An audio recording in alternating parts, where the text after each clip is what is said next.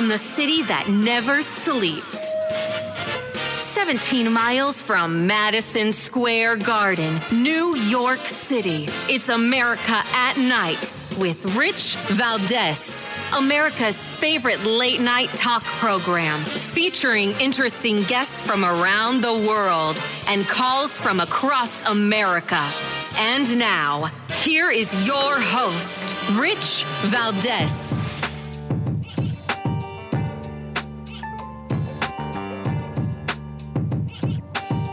Hi there, good evening, and what's up, America? I am Rich Valdez, Valdez with an S, at Rich Valdez on all of the social media. Happy Friday. Welcome to the program. 833-482-5337 is our phone number, 833-4-VALDEZ. And there's plenty to discuss tonight. You've got the Houthi rebels. They continue to do what they do. And guess what? The Americans are continuing to do what we do with more strikes. We're going to get into that momentarily. We've also got some news coming from Capitol Hill where Hunter Biden seems to be reversing course on his testimony following his hearing yesterday. This story keeps giving us new information, which is interesting. Today saying he would only agree to give a closed-door testimony to Congress if the House Oversight and Judiciary Committees issued new subpoenas. Hunter Biden's lawyer, Abby Lowell, made the offer in a letter today to the Oversight and Accountability Committee Chairman James Comer and to Judiciary Committee Chairman Jim Jordan, the two Republicans who have led the investigations into the Biden family and an impeachment inquiry into President Biden. And saying this is a quote from Mr. Lowell. "You have not explained why you are not interested in transparency and having the American people witness the full and complete testimony of Mr. Biden at a public hearing. If you issue a new proper subpoena, now that there is a duly authorized impeachment inquiry, Mr. Biden will comply for a hearing or deposition. We will accept such a subpoena on Mr. Biden's behalf," according to Mr. Lowell. Right? That's a quote from Abby Lowell, Hunter Biden's lawyer. President Biden's son had previously offered to testify in a public setting, and he defied the subpoena to appear for a closed-door deposition last month. Then, of course, we know he showed up for yesterday's hearing for contempt.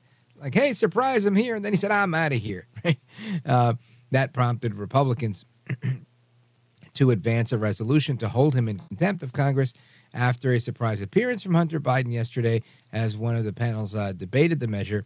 A full House vote is scheduled next week, after which the Department of Justice could decide whether to bring charges against Hunter Biden.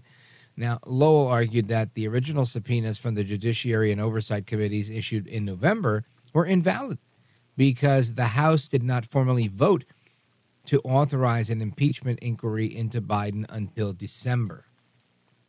In a joint statement later on Friday, Comer and Jordan defended the legality of their subpoenas from November and said they plan to move forward with holding Hunter Biden in contempt of Congress for now. House Republicans have been resolute in demanding Hunter Biden sit for a deposition in the ongoing impeachment inquiry, while we are heartened that Hunter Biden now says he will comply with the subpoena. Make no mistake, Hunter Biden has already defied two valid, lawful subpoenas. And that was from a joint statement from James Comer and Jim Jordan. They added, quote, "While we work to schedule a deposition date, we will not tolerate any additional stunts or delay from Hunter Biden. The American people will not tolerate, and the House will not provide special treatment for the Biden family." The Oversight Committee ranking member, Jamie Raskin, made his own statement calling on Republicans to end the push to hold Hunter in contempt, saying this: Hunter Biden is giving Republicans exactly what they are demanding, and in a letter he's offered to appear for a hearing or a deposition. It's time for the chairman, both Comer and Jordan, to call off this truly absurd, wasteful contempt proceeding and finally take yes for an answer, which Chairman Jordan already said he certainly would do. That's according to Jamie Raskin. So this is the little bit of a blame game that they're trying to play now. It's, oh, no, I show up. I didn't show up. I will show up. I promise I will. Right? It's stupid, in my opinion. both Republicans and Democrats in recent years have made arguments about whether an impeachment inquiry needs a House vote to be valid. I don't remember Republicans making that argument. I remember Republicans saying you have to have a House vote, and it should come from the Judiciary Committee. That's how I remember it. And I believe that when they impeached Trump, they decided to do it from the Intelligence Committee. All right, Chairman Schiff, if I'm not mistaken. But then, as Speaker McCarthy moved in September 23 to put various House Republican probes into the Biden family's foreign business dealings, the Department of Justice handled tax crimes investigation into Hunter Biden under the umbrella of an impeachment inquiry without a vote. The House later formalized the inquiry with a vote in December after the White House, citing the Trump-era Office of Legal Counsel opinion, responded to requests for information, saying the inquiry was unconstitutional. Lowell cited the same Trump-era legal opinion in his letter. Lowell urged the letter that the younger Biden said repeatedly that he would answer all pertinent and relevant questions you and your colleagues have at a public hearing. Rather than accepting Mr. Biden's offer to voluntarily sit for public hearing, you're now seeking to have the full House find him in contempt based on subpoenas for a deposition that you issued on November 8th and 9th of 2023. Lowell argues that the subpoenas were and are legally invalid and cannot form a legal basis to proceed with any misdirected and impermissible resolution for contempt. And that's their argument. I don't know if it stands or not, but either way, these guys seem like they're going to continue issuing these subpoenas because they want to get Hunter Biden under oath and behind closed doors so that it's not a show, right? So that he can tell the truth. Hunter Biden earlier this week made that surprise appearance that we talked about. And now at the oversight committee meeting, he was joined by his lawyer and another lawyer named Kevin Morris, and they're expected to join him with respect to any future depositions he has to go to. So that's the latest with Hunter Biden. A little bit of an about face saying he will sit for the deposition behind closed doors, something that he rejected through this afternoon until this new letter came in from his attorney, Abby Lowell, I think around 4 o'clock this afternoon. So there we are. There we have it. Will Hunter sit? It looks like he's going to sit for a deposition, and he's going to hopefully spill the beans on the big guy. We'll see how that goes. We're also going to have some discussion on the Houthis that I mentioned. We also have discussion coming up a little bit later on how to talk to your kids about entrepreneurship. Right? For me, with my kids, it was about the old-fashioned lemonade stand. My kids wanted to buy this or buy that. I'd say, well, you better go set up a lemonade stand and make some money. And I would, give them some guidance, but really let them do it on their own. And they learned. They learned about entrepreneurship. At least that was one way of teaching them. We're going to talk about that. And we're also going to talk about what's going on with 2024, what we can expect, a little bit of Hunter Biden maybe as well. Any updates on that with one of our guests. So don't go anywhere. We've got plenty to discuss. Open Phone America's coming up in a little bit. And I'm looking forward to reading some of the feedback that we get from our listeners and critics. I've got some interesting ones out there that I'm looking forward to sharing with you. Give us a call, 833-482-5337, 833-4-VALDEZ. This is America at Night with Rich Valdez.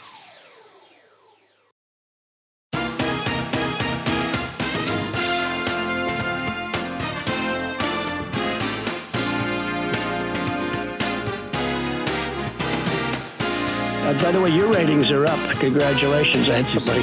It's always nice to check. I like to see, even if they're friends, I like to see how are they doing. Are people listening, right?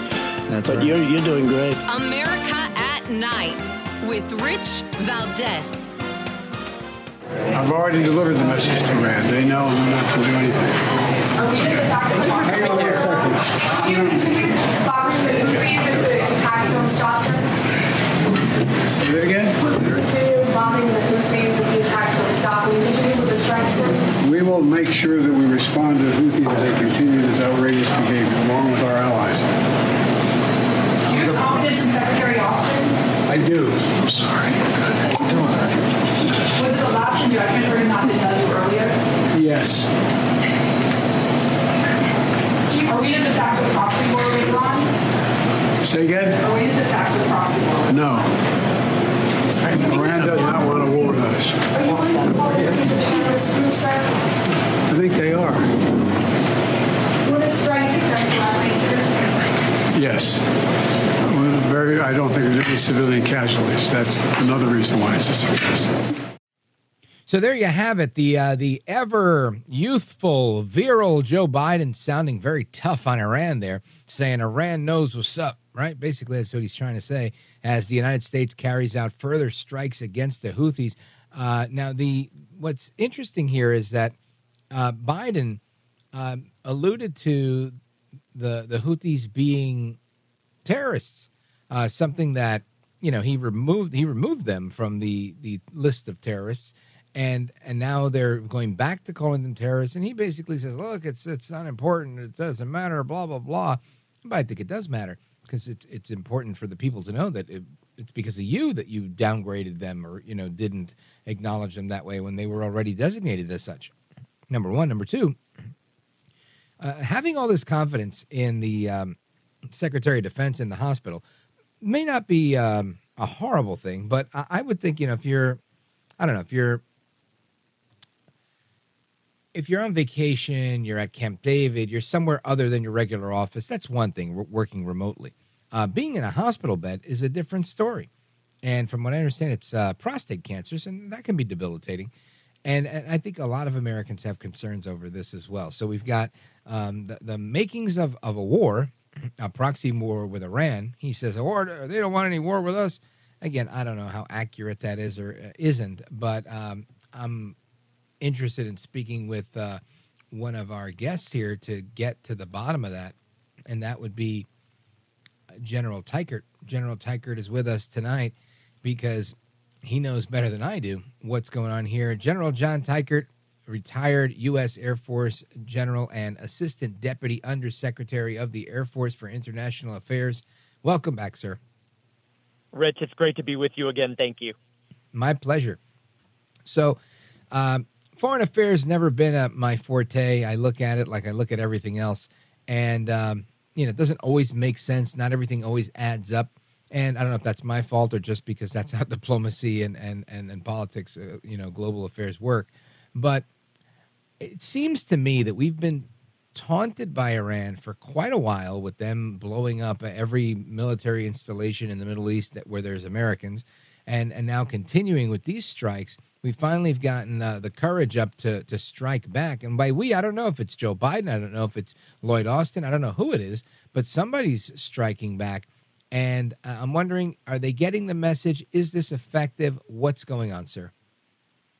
Rich, that's a great question. And the concern that we should all have is an understanding that American weakness invites aggression. And for the last 3 years, we have not demonstrated strength, capability, will, or resolve. And that has only emboldened Iran and the proxies like the Houthis. And you think about the fact for the last 2 months, the Houthis have been lobbing missiles into the Red Sea. And finally, only after something like 60 days, America and our allies are responding. That doesn't send a very strong signal to Iran or to the Houthis. It happens to be a very good individual response, but it's far too late to reestablish deterrence and to demonstrate American strength. I appreciate what you're saying, and I've got to imagine, right? You're a general, retired general from the United States military. I can tell you, I'm very proud to be an American, and I tend to think that the United States military is unmatched on this planet. I can only imagine, and maybe I'm wrong, and you correct me if I am, I would think that if I were a general like you are, I would think I'm incredibly badass and think that, I'm part of the most badass military there ever was. And I don't understand how that disconnect happens, right? How do we get Lloyd Austin? How do we get all of these guys that are giving advice to Biden to say, we're going to take the weakest approach possible where we look as weak as possible and allow ourselves to get pushed around. I can't figure that out. Help me understand how these types of calculations are made. Ultimately, I think in President Biden's mind, he's a bit scared of his own shadow. Every single response we've seen from America in the last 3 years, and whether it's leaving Afghanistan in a feckless way or very hesitant responses around Ukraine or in the Western Pacific, all of it has revolved around the president being extremely concerned that American strength will actually cause escalation and aggression.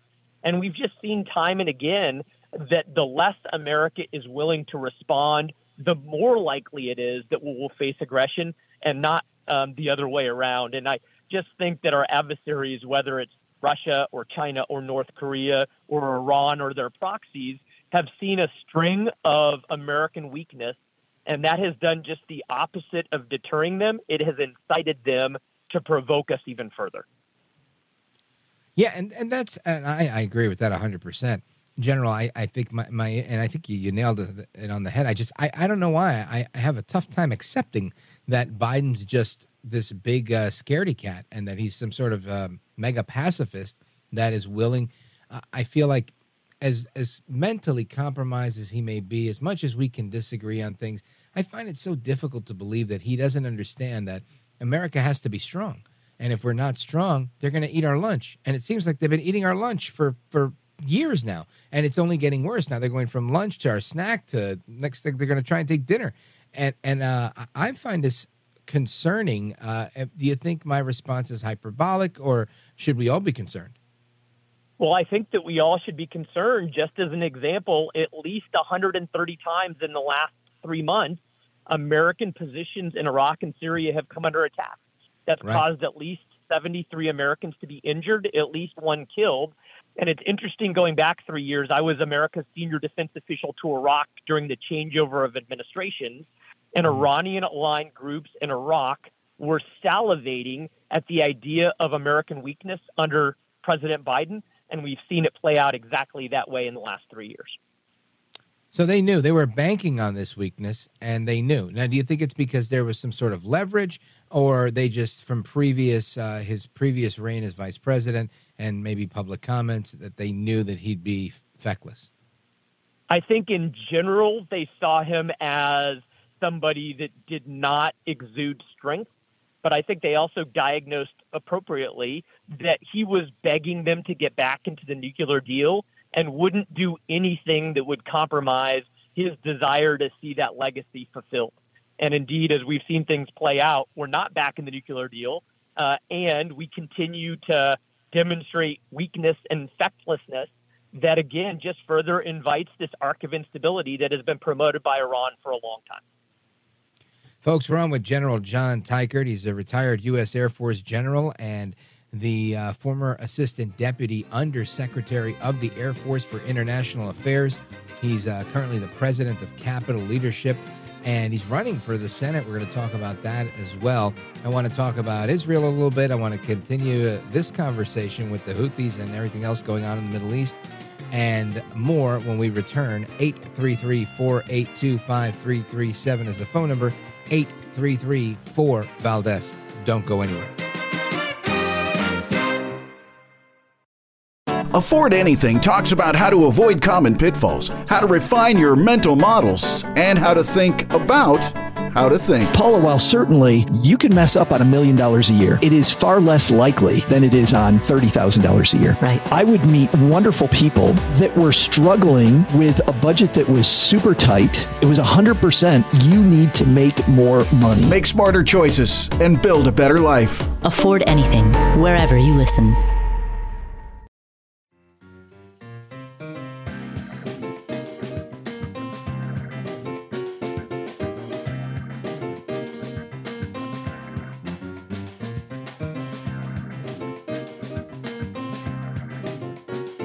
This is America.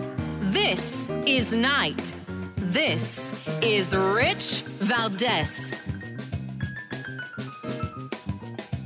All right, America, welcome back. We continue our conversation with General John Teichert. former Assistant Deputy Undersecretary of the Air Force for International Affairs and current candidate for the Senate in Maryland. General, I want to put a pin in this stuff in the Middle East and get your thoughts on how do you think this goes from here with us responding to these strikes? Is that going to be enough to keep them at bay? Do they laugh at it? Is it kind of a shoving match that they think they can win? What say you? Rich, I actually think that this particular series of strikes from last night was far more robust than anything that we've done against the Iranian-aligned groups in Iraq and in Syria. And so I think very specifically with the Houthis, I think that the nature of these strikes that took out several of their capabilities to continue to terrorize the Red Sea will be far more effective than these late pinprick attacks that we've seen in the Iranian-aligned groups in Iraq and Syria. So I actually think that there is far more likelihood that this move will cause the Houthis to be deterred than the other groups that we've seen in the Middle East. Handicapping this conflict overall with Israel, do you think Iran backs down? Do they stop with funding Hamas? How do you think that whole thing ends up? Ultimately, we have seen for decades now Iran being the largest state sponsor of terrorism. And whether it's Lebanon, Syria, Iraq, Yemen, you see that they continue to find ways to sow seeds of instability in the Middle East. But ultimately, that has been facilitated by American weakness, specifically $150 billion of ultimate relax of the limits on Iranian economy under the Obama administration when they first entered the nuclear deal. And then we just see that that's been further exacerbated by weakness under the current administration. But when they are put in check by American strength, then the Iranians back down. And ultimately, we saw that from 2016 through 2020, certainly with the strike on that Iranian General Soleimani. But the only way that Iran is deterred is when they firmly believe that America is going to demonstrate their capability through will and resolve. Do you think we see an end to the violence between Hamas and the IDF anytime soon, or is it going to be long and drawn out? Urban warfare and certainly underground warfare with hostages involved is an extremely challenging proposition. The IDF in the last 3 months has done a lot to take the fight to Hamas and do their best to defeat them, but ultimately rooting out the residual elements of Hamas and then finding a way to govern Gaza in a way that doesn't allow them to reemerge is an extremely challenging proposition. From the very beginning of this conflict, there have been three primary objectives in the minds of the Israelis. That's been to defeat Hamas, to regain hostages, and to deter other actors in the region. But now they need to start shifting to the aftermath of the primary combat in the area and finding ways to infuse stability and security for the long term for the benefit of Israel. And General, I know that you've launched a campaign for the Senate. Let's talk about that. What inspired that, and how can this audience help? I appreciate that, Rich. I swore my oath to support and defend the Constitution of the United States as an ROTC cadet in Cambridge, Massachusetts, as a 17-year-old. And I meant it as a commitment for a lifetime. And as I watched American weakness and dysfunction in a variety of ways, I became convinced, at least as of 2 years ago, that the best way that I could fulfill that oath and demonstrate my love of our country is to jump in to run for the United States Senate. And it's been a great 3 months thus far as I've crisscrossed the state. I've gained endorsements. I've raised money. I've had a lot of interviews, Rich, like spending time with you, and I so appreciate that. And right now I'm asking people to do 4 primary things: to pray for me, to follow along at TeichertForMaryland.com, to share with their network if they like what they see, and then ultimately to financially contribute as they see fit. And if people would do those 4 things, there's a real opening with an incumbent retiring for me not only to win here, but to flip the U.S. Senate red and to help wrestle our nation back to where we belong. What do you see as the biggest challenge you have, presuming you win? What's your first order of business? Right now, we need leadership in Washington, D.C., and not politics. I've spent my career as an Air Force general and a fighter pilot and a test pilot being a leader, solving real problems with real solutions with a variety of people. And right now, we tend to linger on those things that make us different instead of realizing the American people have sent individuals to Washington, D.C. to actually solve the problems with the economy and with education and with public safety and certainly with national security. And right now we need leadership, not politics, to do the things that the American people need us to do. General, I love what I'm hearing. If people want to contribute financially, what's the website for them to visit? It's Teichert. My last name is spelled Teichert, for Maryland.com. I would love it if people would check us out. And I think the ramifications of this race go far beyond Maryland, that every American should be paying attention, as we're going to be the underdog that surprises everybody by a victory in November. It sounds good to me. What do you think in terms of the other races that are on the ballot this November? Do you see a win for Republicans in the cards? Do you think Democrats can galvanize around President Biden? Do you think they switch him out at the convention? How do you see that landscape unfolding? Republicans and conservatives really need to be concerned that we need to do whatever we can, not just to make sure that President Biden doesn't have an additional term, but to also maintain and strengthen our lead in the House and retake the Senate. And that's going to take a lot of very good candidates, but also candidates that take the argument to the American people that conservatives have the solutions to the problems that they really care about. And I think if we can do that at every level, then we can spark a conservative movement that can help bring about a revival of foundational principles in our country. That makes a ton of sense to me. Folks, General John Teichert, check out his website, TeichertForMaryland.com. That's Teichert for Maryland.com. Check out the website, give him a follow on social media, and send him a few bucks if you like what you hear. General, I want to thank you for being with us and sharing your insight and analysis, and Godspeed to you and the campaign. Rich, thank you very much. Have me on anytime, please. You bet. All right, folks, there is more to come straight ahead. We continue our discussion on the Houthis and everything else going on in America at night. Don't move a muscle. This is America at Night with Rich Valdez.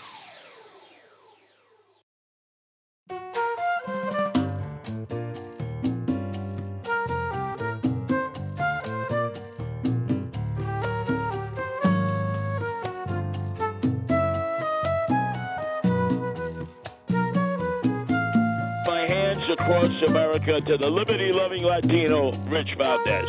This is America at Night with Rich Valdez.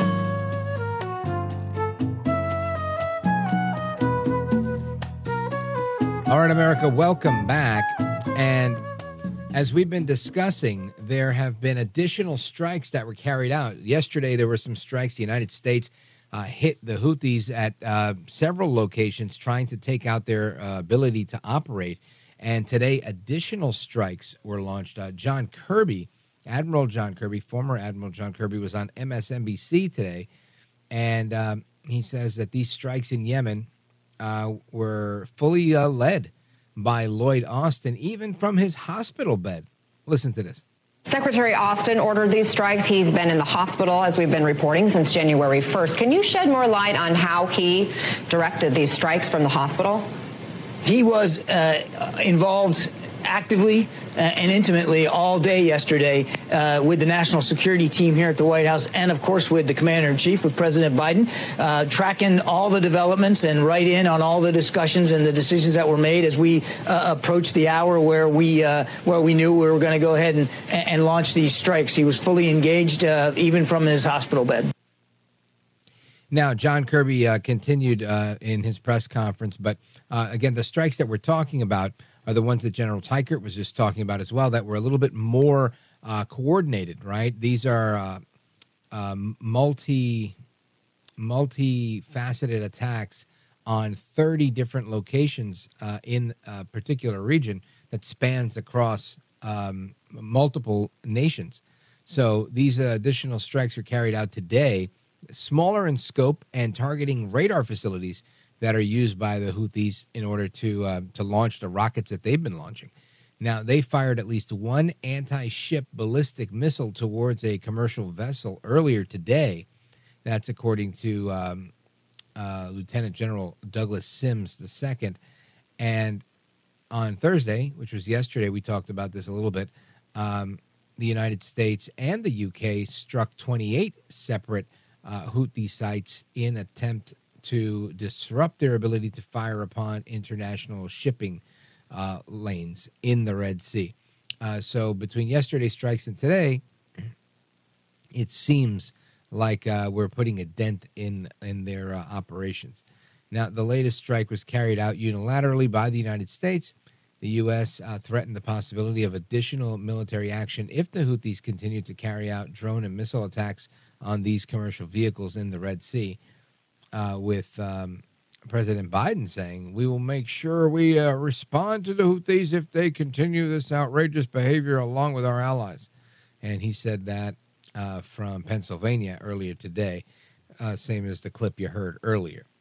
So the general, what's his name? Forgive me, Admiral Kirby, he continued and really doubling down here on the fact that the president has the full faith and confidence of the Secretary of Defense, Lloyd Austin, and in his leadership. Listen to this.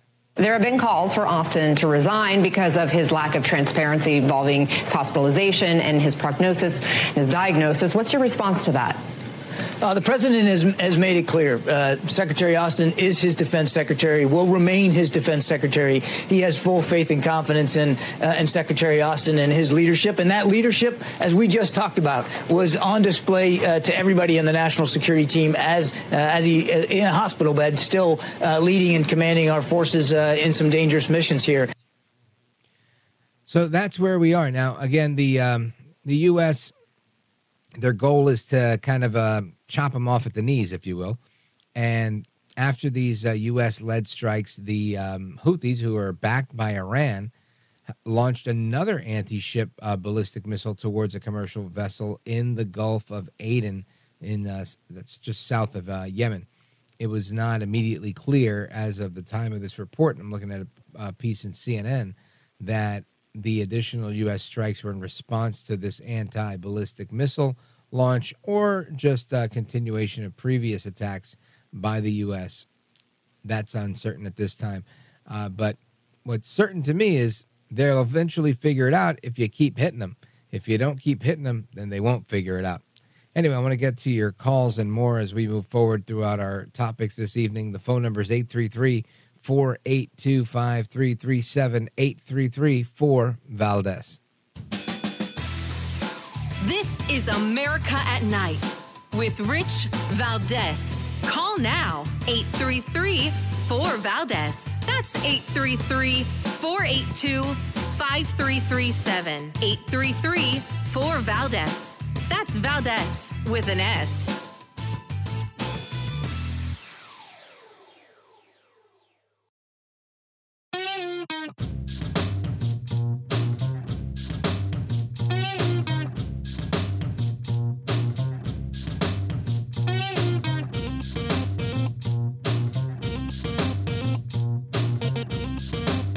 America at Night with Rich Valdez.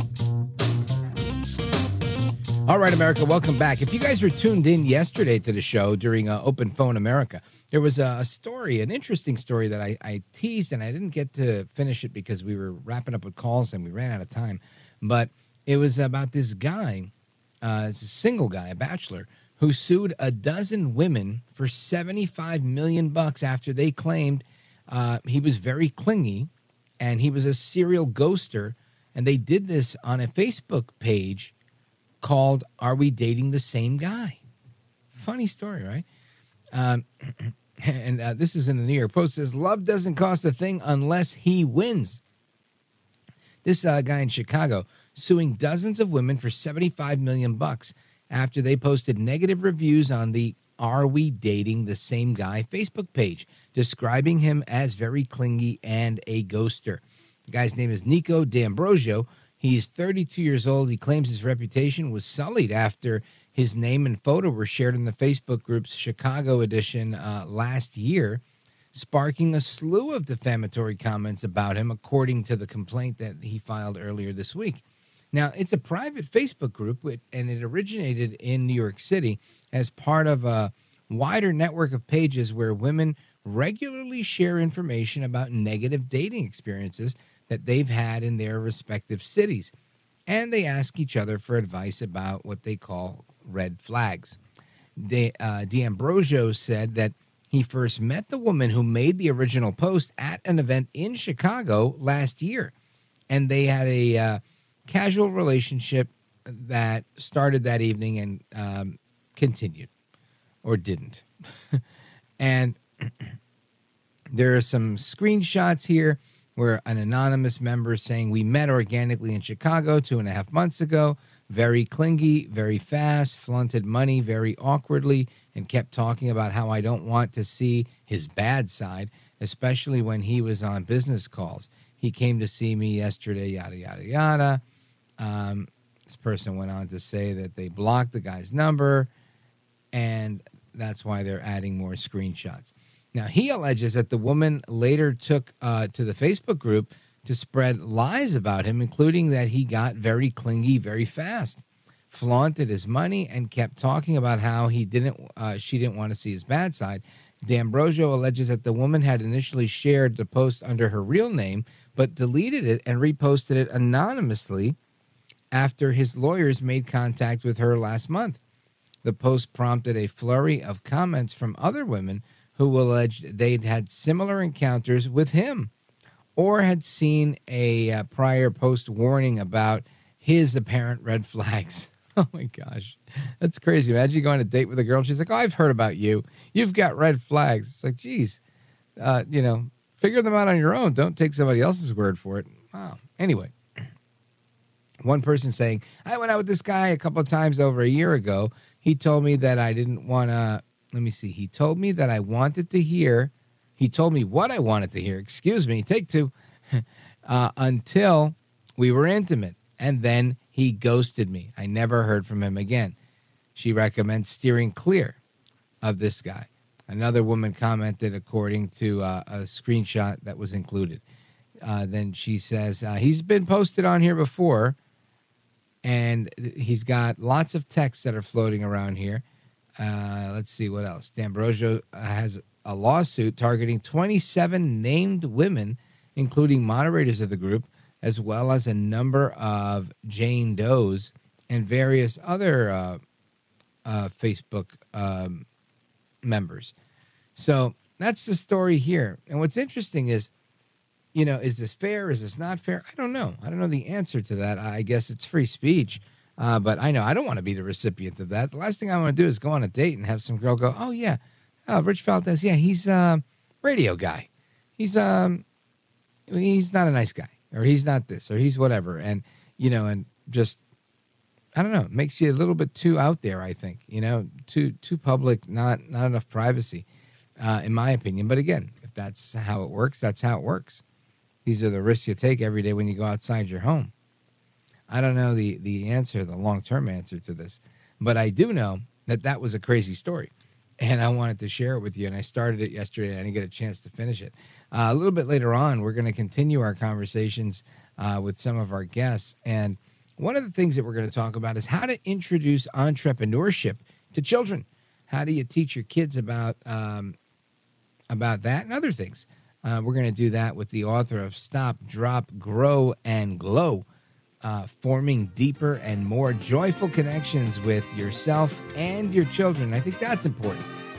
You don't realize how important that is until you're probably done forming those connections, and you realize, man, I could have done a better job at it. So we'll be doing that straight ahead. Plus your calls if you want to join us. 833-482-5337. 833-4-VALDEZ is the phone number. Don't go anywhere, folks. I'm Rich Valdez, and we're just getting started.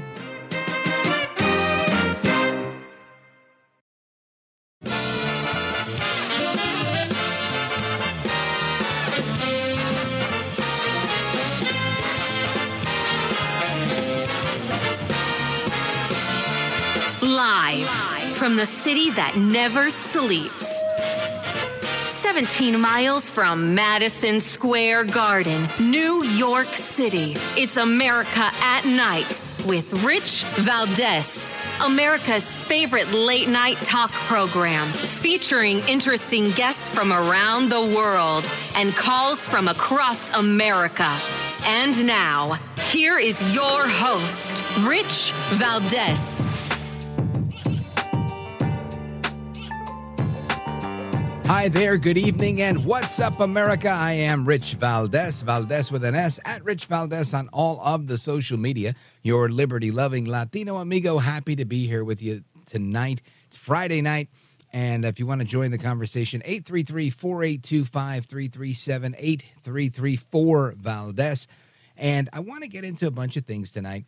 We've talked a little about the Houthis. We talked about this guy that's suing these girls. We'll talk more about that, I guess, in the open phone segment. But I want to also direct some of our attention to the headlines of the day. We've got the United States hitting more than 60 targets at numerous Iran-backed Houthi facilities inside Yemen. That's going on. We just talked about that. We also have the story that I mentioned, lost my train of thought for a second, of Hunter Biden trying to avoid being held in contempt of Congress and saying, no, all right, listen, I'll meet with you guys behind closed doors. I said no, but now I say yes, because when you said it was wrong and it was illegal, but now it's legal. And it's just... it seems like a delay tactic, trying to get away with as much as he can. And I don't blame him for that. If I was in his shoes, I'd probably do the same thing. But we had that. And then there's, on the softer, more practical side of things, how do we tell our kids about this stuff, right? How do we explain to our kids what a Hunter Biden is? How do we, the president's son, he made lots of mistakes. He did X, Y, and Z. Don't do that when you grow up, that type of thing. But there's a lot of things that we want to teach our children, not the least of which is, how to be good people, how to do the right thing, how to, be kind and nice and sweet, and full of joy, and how to defend yourself financially, right? How to be more entrepreneurial in life.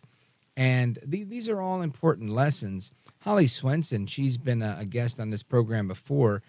She's a nurse by trade and an author as well. She wrote the book Stop, Drop, Grow, and Glow, Forming Deeper and More Joyful Connections with Yourself and Your Children, which I think is a really interesting thing because, when I was raising my kids when they were little, there might have been books out there, but I didn't know about them, about doing the right thing by your kids. And I think oftentimes all parents want to do the right thing, but you don't always know how to, right? You only know how to do what you know how to do, and which is usually repeating the cycles of things that your parents did for you, and those that you thought were wrong, you change and you adjust. You're like, I won't do that. I remember when my dad did that. I hated that. You change those things.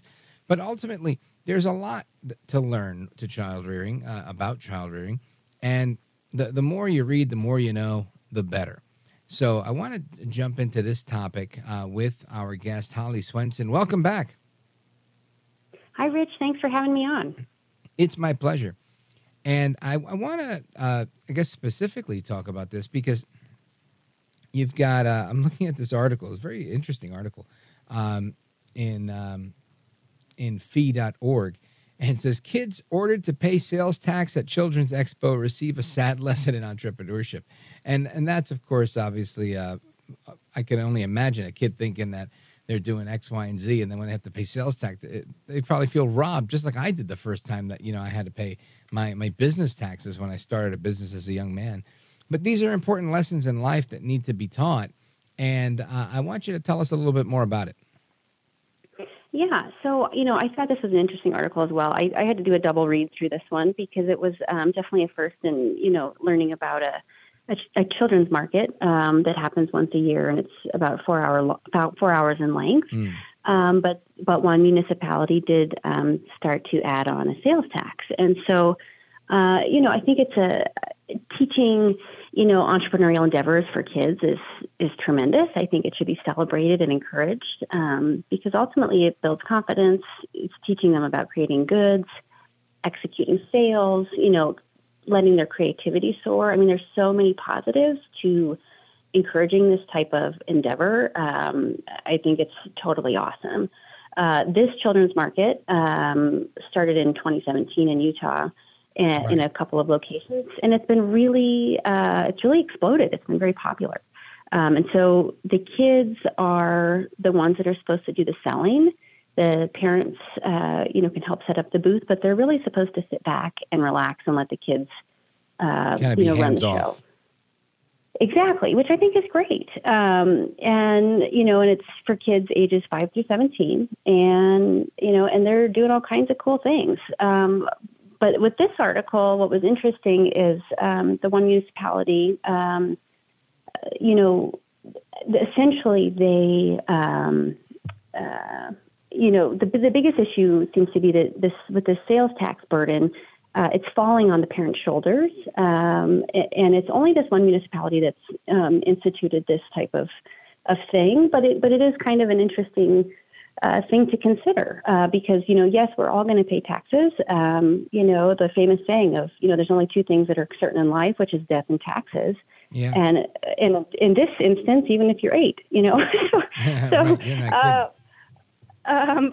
But I also think that there is an element of the amount of money that I think is involved seems fairly inconsequential. So I wonder how productive it is to be going after this type of thing for state officials, for the parents and for the kids. I mean, I think we should try to maybe keep it a little more joyful and not, the paperwork factor for this kind of thing that's only a 4 hours long session is something that might, maybe need to be reconsidered. But there's probably lots of different thoughts on that. Well, Holly Swenson, I think the book you've written is fantastic, and I think it's important to learn these lessons.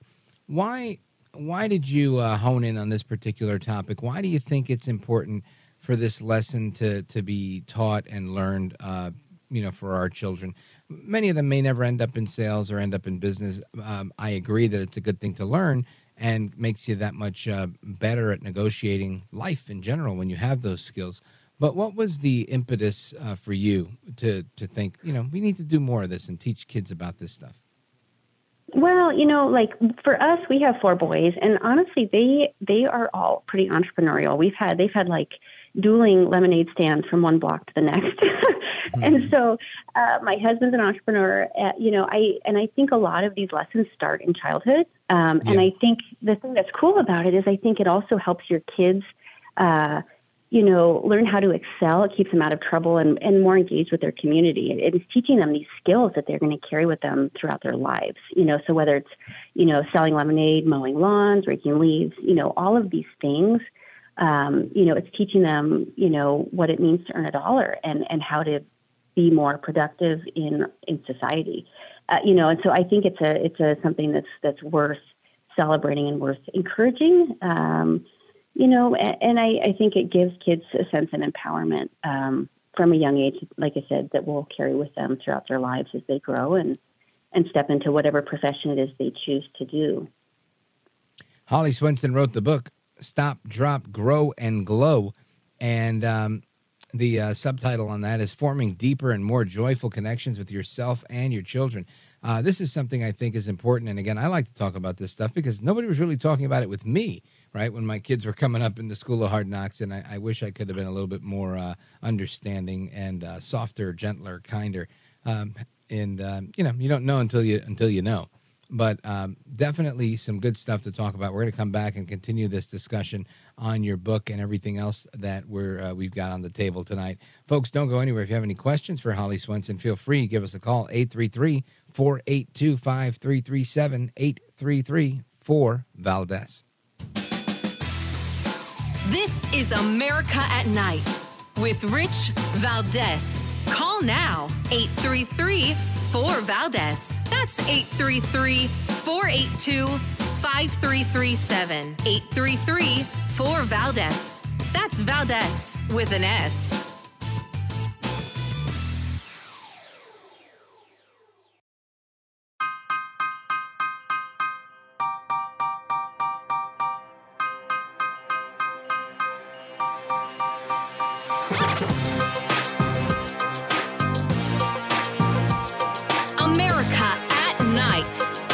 Rich Valdez. All right, America, welcome back, amigos. We continue our conversation with Holly Swenson. She's a nurse and the author of Stop, Drop, Grow, and Glow, forming deeper and more joyful connections with yourself and your children. And so many parents dream of being a parent in a more peaceful manner, a more patient manner, parenting with more intentionality and balance and joy. And how people do it, obviously is going to vary, but there's a couple of fundamentals. And I think oftentimes you spend a lifetime rearing your own kids, and that's why parents become the best parents when they become grandparents, right? Because they've kind of figured out, they've finally figured out how to do it right. And it comes with a lot of trial and error because, the famous saying is, these kids don't come with a manual, and that's true, but there are books like this one that can offer a helping hand. And you don't always have to be drained by this. I think Holly Swenson writes about that. Holly Swenson, for those who aren't familiar with your book or the last time you visited us, just give us a refresher on some of the things that you point out in the mindset that goes into parenting with this type of intentionality. I mean, I am an author on the rise and really just on this mission to bring more wellness, joy, and intentionality to parenting and beyond. And so for me, I really wanted to create a framework to help parents, kind of take it to the next level and learn how to thrive and not just feel like they're surviving, being a parent. Because I think that it is possible to really step into more wellness as a parent. I think a lot of parents don't prioritize self-care, and I think that's a big thing that I speak to. I think self-care needs to be reframed and not be seen as selfish. I think we, are hard on ourselves if we take time for ourselves. But I think, if you make time to exercise or, meditate or, whatever it takes for you to find some of your peace, every day, I really think it's an everyday practice for the highest level of wellness. It's going to make you a better parent. It's going to make you show up for your loved ones in a way that you feel proud of. And it's going to help you be just more productive in life overall. But this framework is really in my title. So it's Stop, Drop, Grow, and Glow. And, Stop is about assessing where you are to date. It's a personal check-in on how you're doing as a person, but also as a parent, and doing some internal gazing on what's going well, and in addition to what might not be going well, and really getting honest. And that's really the first stop. And then Drop is about working to drop any drama, trauma, or past lived experiences, or even familial baggage that's keeping you from living your best life.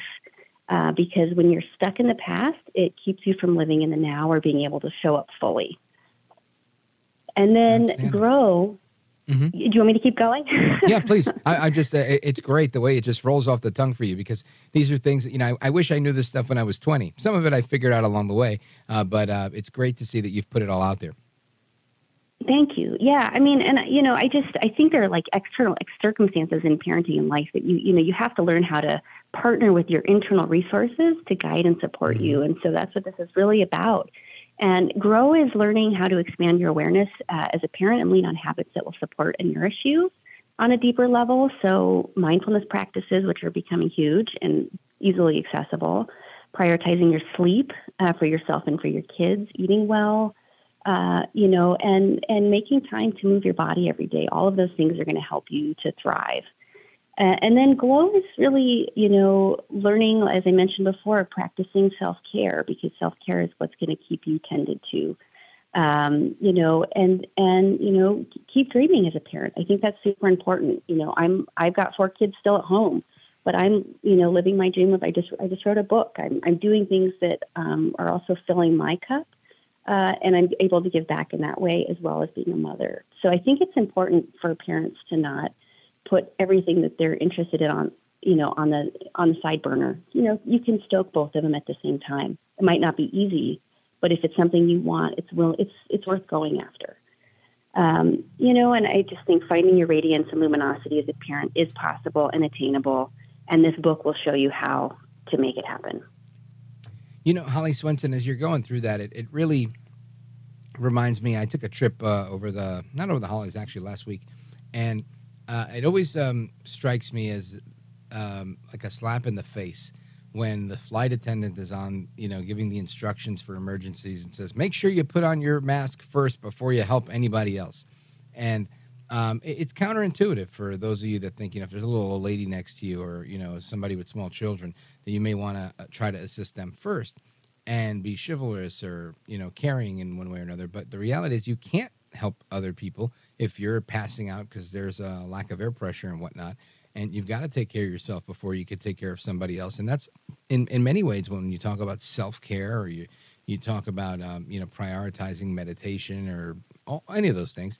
It all has to do with you being the best version of yourself that you could be, and making yourself healthy and happy and functional is a big part of that, irrespective of, how people may perceive it as, being self-centered or selfish or anything like that.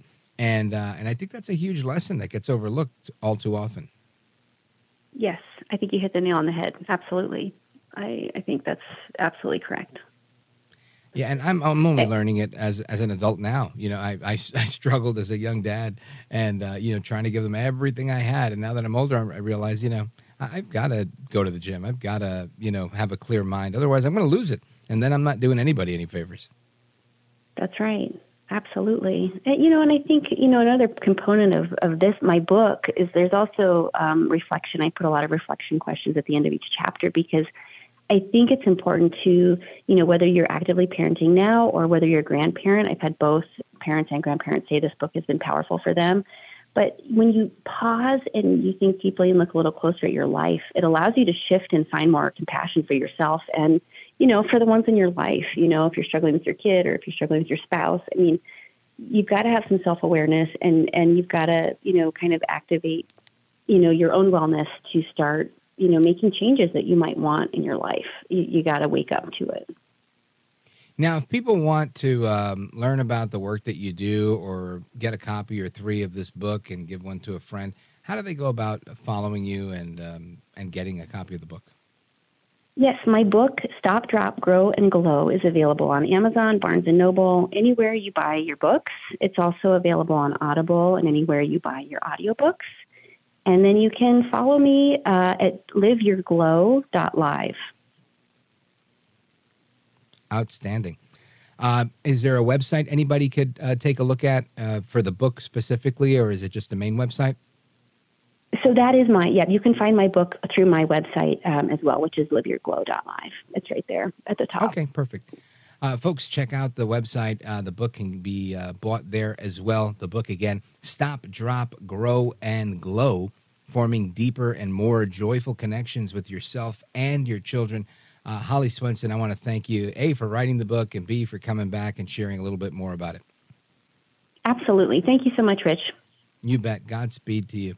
And, folks, we're going to continue our discussion on everything that's going on tonight, as well as a little bit more on what's happening in 2024, how the legal system is being contorted to make things happen, and what it's going to look like in 2024 if we do indeed have a matchup that's just like the one we had in 2020, Trump v. Biden.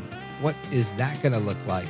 Well, we're going to get into a conversation on that straight ahead. Plus your calls. Open Phone America is coming up in a little while. 833-482-5337. Give us a call.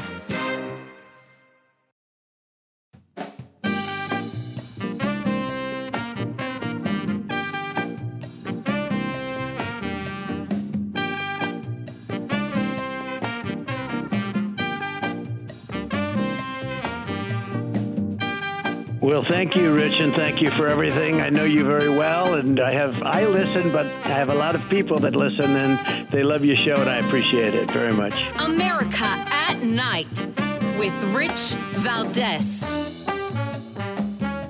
This is a neck-and-neck race, and no one feels very comfortable on the Democratic side of things that Donald Trump isn't going to be the next president.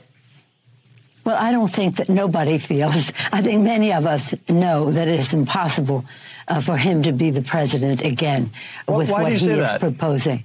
Well, because when you're talking about what he's talking about now is more tax cuts for corporate America, taking them down so low to the detriment of our budget and meeting the needs of people. That, of course, is former House Speaker Nancy Pelosi. saying that it's impossible. We can't have Trump back. Nobody in their right mind. And she's something else. But I think there's a lot of people that probably agree with her that either they don't want or don't think that Trump can win again. And I want to get to the bottom of those kinds of thoughts with our next guest, Gerard Filitti. He's a political strategist. He's also the senior counsel at the Lawfare Project. Gerard, welcome, sir. Pleasure to be with you. You bet. So let's take it from Nancy Pelosi's comments that she believes that it's impossible for Trump to become president again. What say you? Well, that's wishful thinking on her part. And quite frankly, if she had better judgment and better sense, the Democrats would still be in control of Congress and things would be different right now. But I think that wish fulfillment is not reality and that Donald Trump has a very good chance of being president again. Yeah, I agree. Now, where do you think sentiment like this comes from? Is it just partisanship? I don't like Trump, so I'm going to say I think it's impossible for him to get elected. Whether I like Trump or not, I don't think you could really refute all the polls. I mean, you could say the polls are full of it, but something is guiding the polls. There seems to be report after report when they do these interviews of people on the street. More and more people are saying, yeah, we missed Trump. We liked it. We were making money then. It's a better situation when Trump's in office than when he's not in office. I think it's kind of, for me, it's a foregone conclusion that more and more Americans would rather see him back in office than continue along the lines that we've been on, where we're not earning as much, we're not as safe, and it's just not as tenable to be an American as it was just a few years ago. Your thoughts?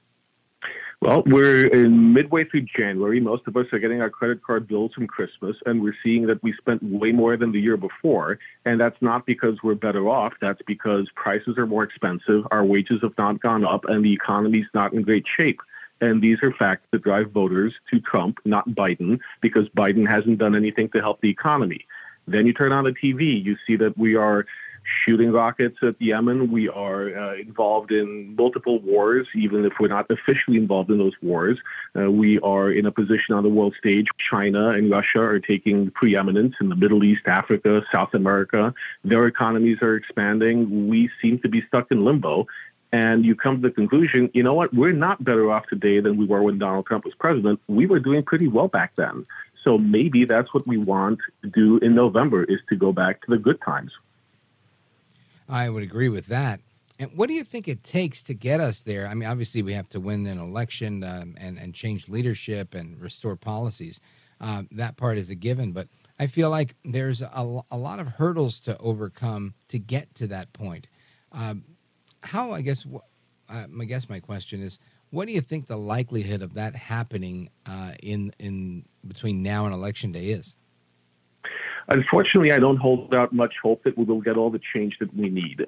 To go back to the way things were, to have a better society, we need real change. And that's not just in the White House, that's in Congress, too. And giving Donald Trump the Oval Office, but having the Democrats in Congress, especially if they manage to somehow win the House, which is not improbable, means that Donald Trump will likely be impeached week after week after week, and we will see nothing but political battles dressed up as legal issues, and it will shut down the government because it'll be hyper-partisan. So we need to come out strong. You need to go and support your candidate in November, because if we have a divided government, it's a recipe for more log jams and nothing getting done. But at the same time, we as a nation need to heal. We need to find common ground and come together, because we have been increasingly divided. We're being pitted against one another, and the only people who win are, not us.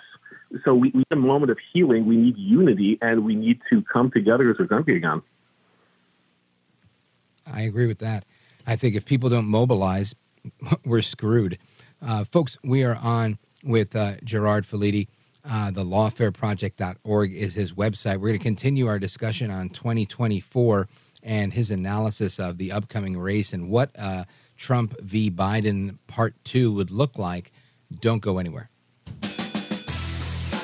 This is America at Night with Rich Valdez. Call now, 833-4-VALDEZ. That's 833-482-5337. 833-4-VALDEZ. That's Valdez with an S.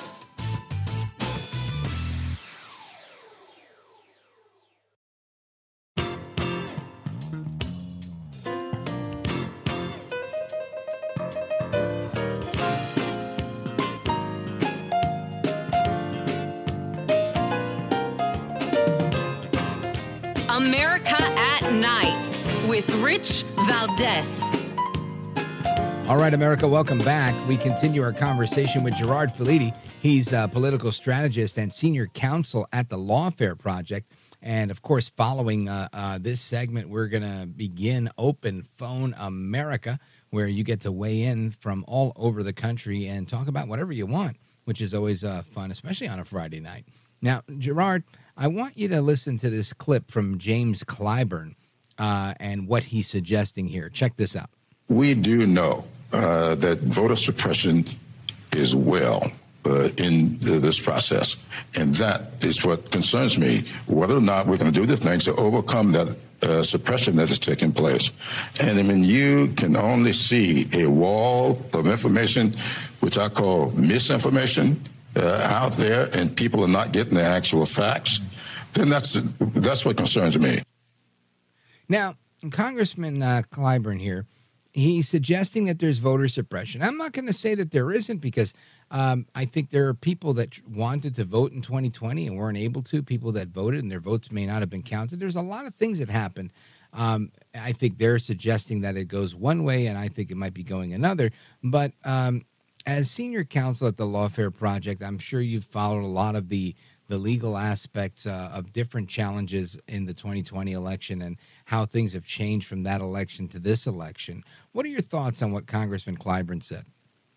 Look, I think that he is right, but not in the way he intends to be. I think we're seeing voter suppression in this election already, and that's with the challenge as to who can be on the ballot in each state. Right. You're already suppressing what people want, their choice to be on the ballot. So that's the preliminary threshold, which we haven't had in previous elections, not to this extent. You do see changes in rules in different states for voting, for early voting especially, and for mail-in ballots. These are rules that will be confusing to a lot of people as we get closer to Election Day, and will result in people either voting twice accidentally by mail-in in person, or not voting at all. So there are legitimate concerns here, but in many aspects, this tends to favor the Democrats rather than the Republicans. Republicans traditionally show up in person. Democrats take advantage of other means.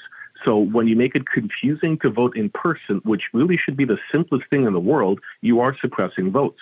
And that is going to be a bigger issue now than in previous elections. Now, what do you think a potential solution to that is? I know that they've tried to address a lot of the legal issues through Act 77 in Pennsylvania, and they've addressed some of it in Wisconsin and other states that were in question. But what do you think the ultimate solution is to have the most robust, fair election possible in 24? Unfortunately, I don't think that we have time to implement the best solution. I think that this is something that we are kind of stuck right now with whatever laws have been passed state to state.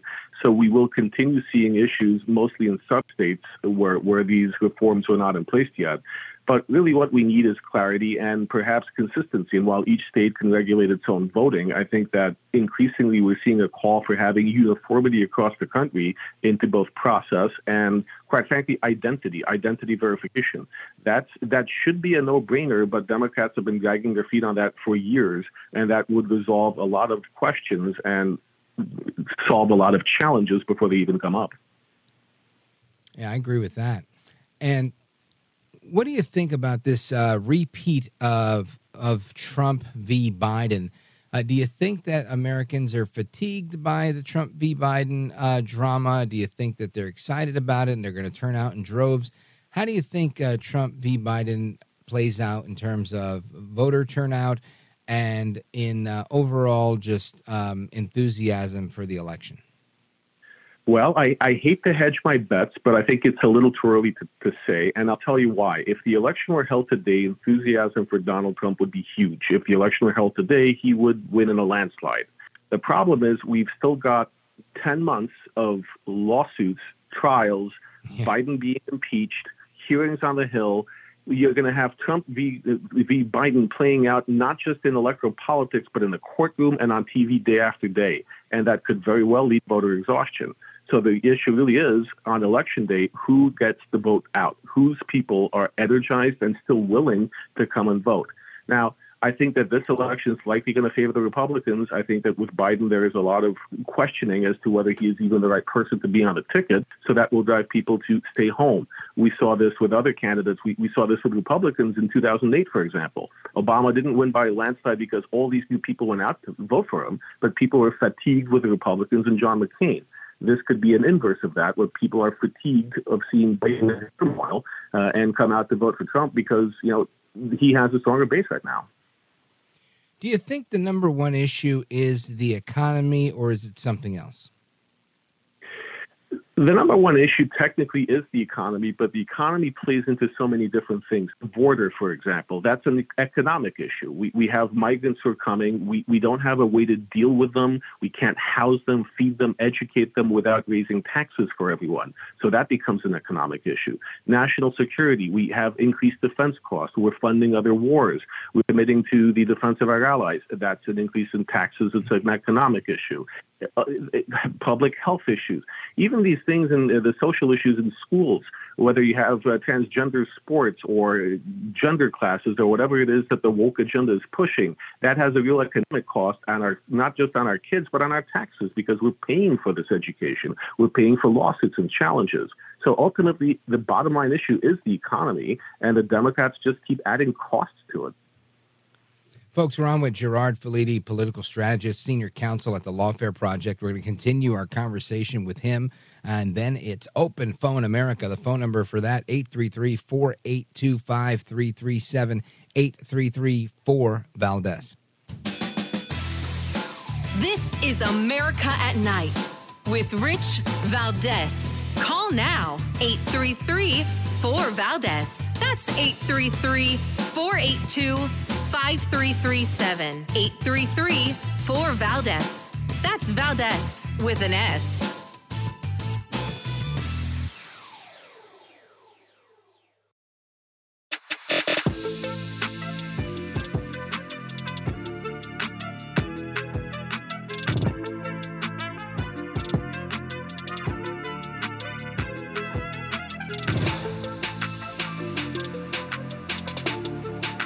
This is America. This is Night. This is Rich Valdez.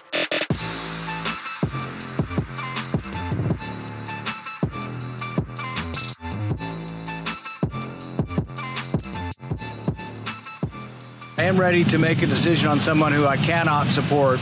So I'm announcing this morning that I'm Never Nikki. And if you go to nevernikki.net, you can let her know that you're not a supporter either. I don't think any informed or knowledgeable libertarian or conservative should support Nikki Haley. I've seen her attitude towards our interventions overseas. I've seen her involvement in the military-industrial complex, $8 million being paid to become part of the team. But I've also seen her indicate that she thinks you should be registered to use the internet, that people posting ideas anonymously. I think she fails to understand that our republic was founded upon people like Ben Franklin, Sam Adams, Madison, John Jay, and others who posted routinely. For fear of the government, they posted routinely anonymously. And I think her failure to really understand that, or to think that you should register through the government somehow for the internet, is something that should disqualify her in the minds of all libertarian-leaning conservatives. Gerard Filitti is our guest, political strategist, senior counsel at the Lawfare Project, and that's Senator Rand Paul saying he's never Nikki. Now, while Nikki Haley tends to lead Ron DeSantis, I think it's a foregone conclusion by many, not for me, but by many, that DeSantis will not break out from this point. Do you see DeSantis pulling off an upset, winning in Iowa? Do you see Haley pulling off an upset, winning perhaps in New Hampshire, and giving Trump a run for his money in either of these states, South Carolina, or even Super Tuesday? Well, I don't think it's a question of them actually winning, but it's a race for second place. And for either of them to remain as a viable candidate, they need to do so convincingly, meaning they can't be within a few percentage points of one another. DeSantis, I think he might surprise people. He still has a lot of energized people, especially in New Hampshire, who've been there for a while, making inroads for months, and that is, that's his best chance. Iowa, I'm not so sure. Iowa, I think Haley has invested a lot of money there to actually get people out to stand in the caucuses for her. So I do think that she's in a better position than DeSantis. But ultimately, it's a race for second, and for either one to remain relevant, they need a strong showing, which they may not get. So it sounds like you think Trump comes in first in both Iowa and New Hampshire. I think he does. In New Hampshire by a smaller margin, in Iowa by a larger margin, but I think he does come in first. Yeah. Now, what do you think happens? Do they stay in the race in that race for second? And if so, for how long? Through Super Tuesday, beyond Super Tuesday, how long do they stay in that second place? Well, each of them has different objectives. For DeSantis, if he doesn't make a strong showing now, he has nothing to gain by staying in it, only to embarrass himself and make himself more the object of ridicule back in Florida. And that's not going to fit for him in the long term. Nikki Haley, on the other hand, benefits by staying in longer because she's getting people more familiar with her who otherwise wouldn't be, and that's giving her a better position for the next runoff or the next election. So I think each of them has different priorities, but also, there may be the calculus. They're not sure what's going to happen with Trump. Maybe there'll be some change in criminal proceedings. Maybe there'll be something that he stumbles with. One or the other might very well stay in it through March to see if there is still a legitimate shot of being the nominee. Yeah, makes sense to me. Now, and Gerard, for everybody who's listening and wants to learn more about the work that you're doing and your analysis and whatnot, how do they find you? How do they follow you? How do they learn more about your work? Well, they can go on the internet to thelawfareproject.org, and that's LAWFARE project.org. And I note that unlike what Nikki Haley says, you don't need to register with the government to get online. Or you can follow me on Twitter at Gerard Filitti. All right, outstanding.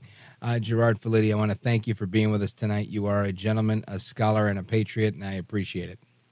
A pleasure. Thank you so much for your voice of reason in these turbulent times. You bet. God bless. And let's see, with a minute to go, I want to go to Jim calling us from Kewanee, Illinois, WKEI. Jim, go right ahead. You're on with Rich Valdez. Welcome. Yes, thank you. Yeah, I'd like to speak on behalf of Nikki. Sure. I think she's a much more viable candidate and much more fit. Trump's just too unfit to be a candidate. He's kind of what makes her more fit than Trump? Well, she's just, more moral. And Say she's again? not a threat to our democracy. She's a much more moral person. Moral. What type of threat to our democracy does former President Trump pose? Well, he betrayed his oath of office once, and he wants to take the oath of office again. What type of betrayal are you talking about? January 6th. What did he do on January 6th? He was supposed to protect and defend the Congress. And what did he do? And he didn't do that. He talked into doing that. So what did he do? He did nothing. He did not. So if he did nothing, then why are we holding him accountable for doing nothing? Anyway, Bill, thank you. Jim, excuse me. Folks, are coming right back. Open Phone America is coming right up. More from your thoughts across America. Don't go anywhere.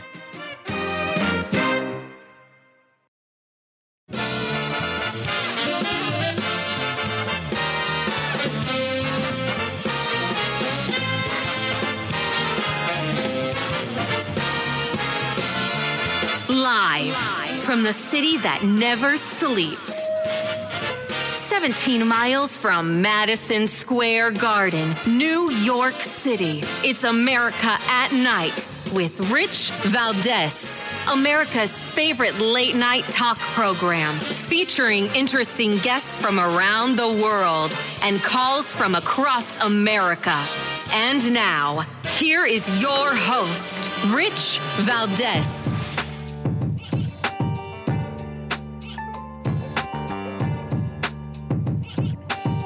Hi there, good evening, and what's up, America? I am Rich Valdez, Valdez with an S, at Rich Valdez on all of the social media. Your liberty-loving Latino amigo, happy to be with you this Friday night. Give us a call, 833-482-5337. Of course, this is the third and final hour of the program. We call it Open Phone America. Open phones across America is where you get to weigh in on whatever topics we've been discussing, as well as any topics you want to bring to the table. If you disagree with me, you get moved to the front of the line. And if you're a first-time caller, we try to get to you right away as well. 833-4-VALDEZ is the phone number. And a bunch of things we've talked about tonight. We've talked about the United States striking back against the Houthi rebels that are funded by Iran and hitting 60 different facilities of theirs, trying to incapacitate their ability to use radar to target ships in the Red Sea. According to our guest earlier, General Teichert, he says that this seems to be a very meaningful attack that will likely slow them down. My thoughts are, is this enough to get Iran to tuck tail and run? His response was, once they kind of smell fear in the water, they don't usually let go for long until they can smell fear, until they smell some strength. And I don't know that Secretary of Defense in the hospital, president who, shouldn't be running, probably doesn't even know he's running, doesn't really know if he's going or coming. None of these things really inspire confidence or fear with the enemy. I think, if anything, they inspire the enemy to say, now's a good time to go after these guys. 65 different times in the last 2 or 3 months where they've hit U.S. military installations or military installations where there's U.S. personnel. Not a good look, but we've talked about that. We can continue to talk about that. We've talked a little bit about Hunter Biden. We also had some additional discussion on a few different things, and I wanted to share something with you if I could find it.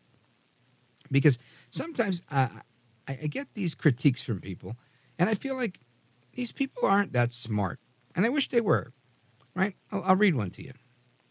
This is a man named Dan Bertoni, and he writes to me, why do you support a racist, womanizing POS who makes fun of military wounded warriors, who's done nothing for the middle class, the uneducated and deplorables that call your show can't even name 5 policies that a Republican ever put into law that helped the middle class ever?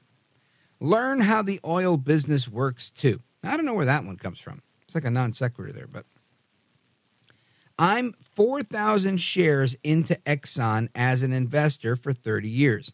You dummies have no clue. Now, I don't remember having a conversation about how Exxon worked or how the oil business worked. I don't know why he's bringing this criticism to me, but this is his critique nonetheless. You dummies have no clue. You want the government to step in and tell the oil companies not to make a profit. Does that sound like something I've ever said, that I want the government to step in and tell any company not to make a profit? I'm wondering what show this guy's listening to. And he says, they sell to the highest bidder, dummy. India and China are paying top dollar. Exxon makes money for their investors. You want to lock up Hillary? Have you ever heard me talk about locking up Hillary? I barely talk about Hillary. I like Kamala Harris. That's who I like to make fun of. Anyway, he says, she never raped anyone. Are you sure about that, sir? Anyway, then he says, you are stupid with your politics. I call your show the Rape Supporter Show. My response to him online was, call the show and we'll discuss. And I gave him the phone number. That was no good. He said, no, I won't waste my time calling a talk show. I sit back and listen to how both sides, the far right and the far left, make fools of themselves. You being one of them. You're a kiss butt of Mr. Trump's, and you support criminals. Your hillbilly, uneducated callers are a joke. Always remember, Rich, if it wasn't for the Democrats, this country wouldn't have what it has today for the seniors, the vets, the working and middle class, and Republicans. It just says Republicans tear down. They never put a health care bill together. The tax cut never helped the middle class. My conservative investors laugh when people tell him the tax cuts benefited everyone. Remember, or you may need to be educated on the economy, OPEC controls the world's economy. U.S. oil companies are producing more oil now than ever before. China and India are paying top dollar. Exxon sells to make a profit. You are not a businessman. You don't know how businesses operate to make a profit. When someone tells me the government has to do something, what do you want them to do? Tell them not to make money? These companies are Republican controlled. Say something about that on your show. Say something about how all the Southern non-union Republican controlled, I don't even understand what that means, how they use undocumented and illegal workers. Can't wait to hear how you make a fool of yourself tonight. Find another profession. Let me know how your oil investment is going. Exxon is making me a great living. One question for you. Were you proud of the POS Trump when he said he didn't want wounded soldiers around him? I don't remember him saying that. I remember him saying he didn't like John McCain, and specifically. My uncle has been in a wheelchair since Vietnam. He was a Republican until your idol said he was a loser. What do you say when you see a wounded vet? I say, thank you for your service. Anyway, he says, do you laugh at them? I've been raising money for 30 years for wounded warriors. You are against it. Have I ever said I was against wounded warriors? These things amaze me. Sometimes I think they're just here to troll me, and so that they can get a rise out of me. Tell people how proud you are to make fun of wounded vets. Have you ever heard me make fun of any vet, let alone a wounded one? Unbelievable. Anyway, that's Dan Bertoni. And I think Dan is stupid, personally, but I don't want to make an ad hominem attack against him. I do want to say that half of the things he's accusing me of, I've never said. And I think that in and of itself is just proof that these people make stuff up. They conflate the shows. They listen to one guy, they listen to the third guy, and then they take it out on me. All I say is, look, I will give you the time of day to call this show, Dan. Feel free to give a call. Make your point. Let me know your thoughts. I've heard everything you have to say, and I think that you're grossly mistaken.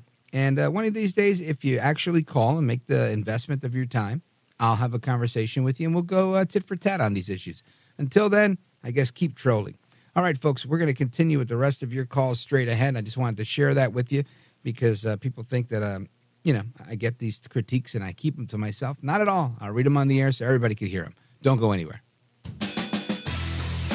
This is America at Night with Rich Valdez. Call now, 833-4VALDEZ. That's 833-482-5337. 833-4VALDEZ. That's Valdez with an S.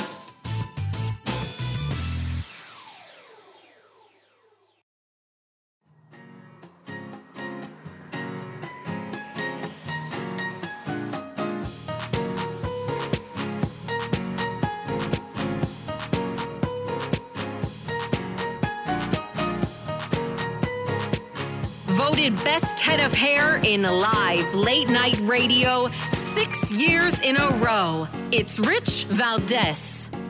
Call now, 833-4VALDEZ. That's 833-482-5337. 833-4VALDEZ. That's Valdez with an S. All right, America, I see we got calls from, Missouri, Arizona, Delaware, Pennsylvania, Missouri, New York, Oregon. We're going to go to the West Coast and check in with Charisse, Roseburg, Oregon on KQEN. Charisse, go right ahead. You're on with Rich Valdez. Welcome. Thank you. Welcome. I appreciate you taking my call. My pleasure. I was listening to the news and I heard that they're taking thousands of Ukrainian children and taking them over to Russia and distributing over there because there was supposedly a low birth rate in Russia, and they're making them Russian citizens so that Ukraine can't get them back. Have you heard anything about that? No, I haven't. What are your thoughts on that? It breaks my heart. I can't imagine losing your child for such a reason, or even losing a child at all.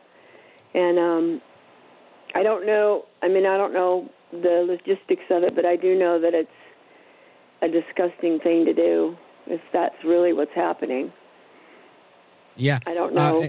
I listen. I agree. I think this is a play for everything. When you're doing business like the Russians are, when you, I think they're on their. I don't know. I'm being exaggerated here, but they're on their umpteenth general because they keep dying. Their attrition is very high. They need men.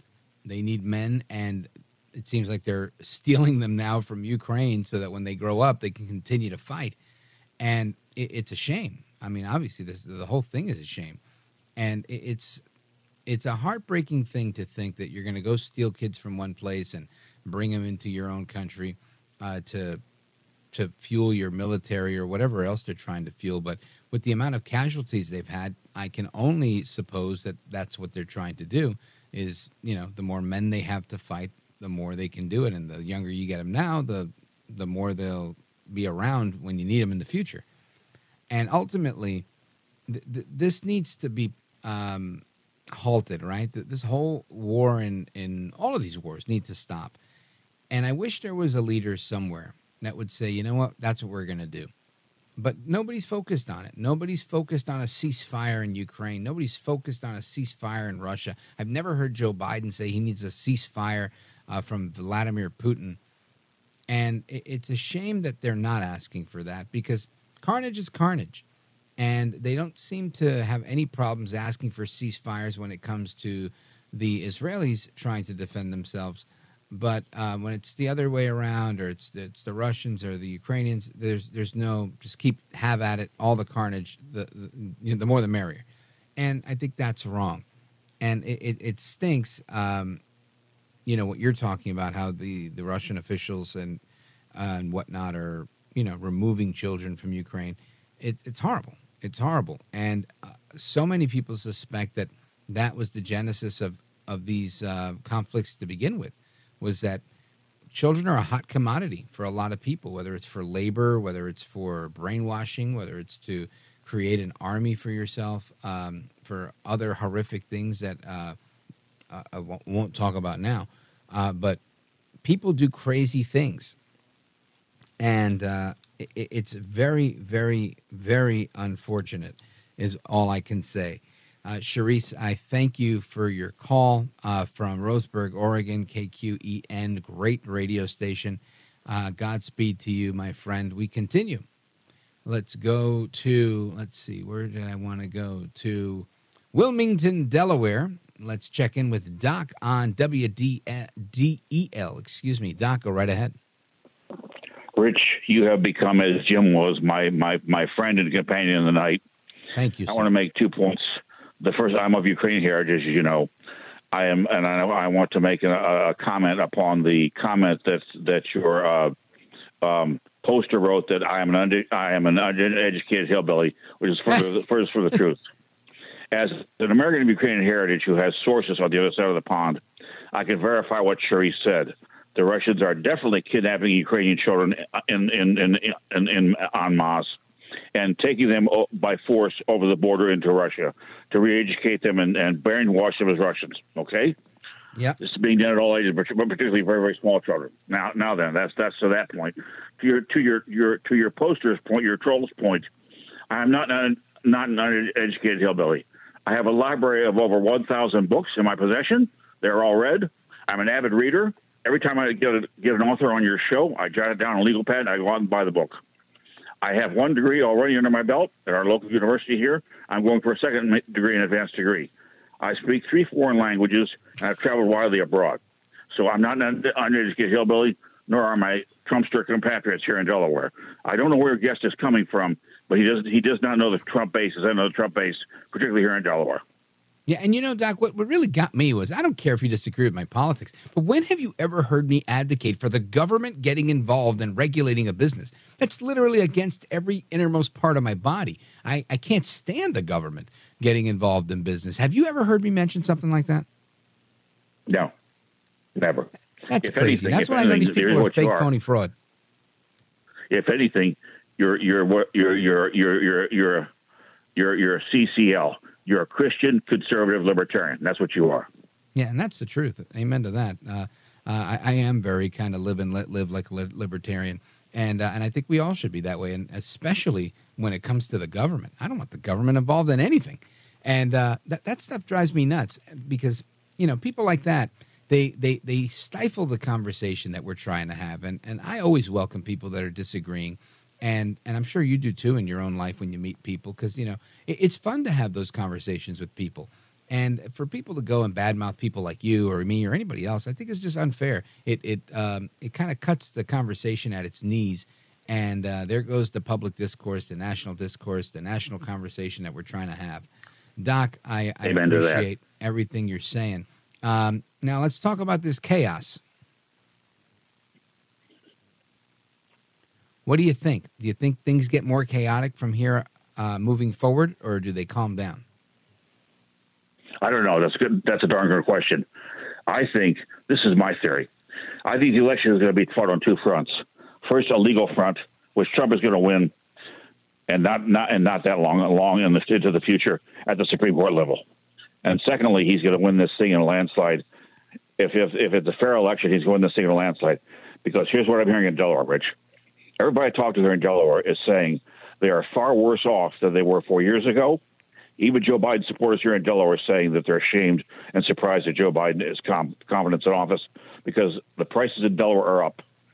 The two things across the country that are up through the roof are the two F's, Rich: food and fuel. People have to have gasoline for their cars, and they have to have food to feed their families. And those prices are through the roof.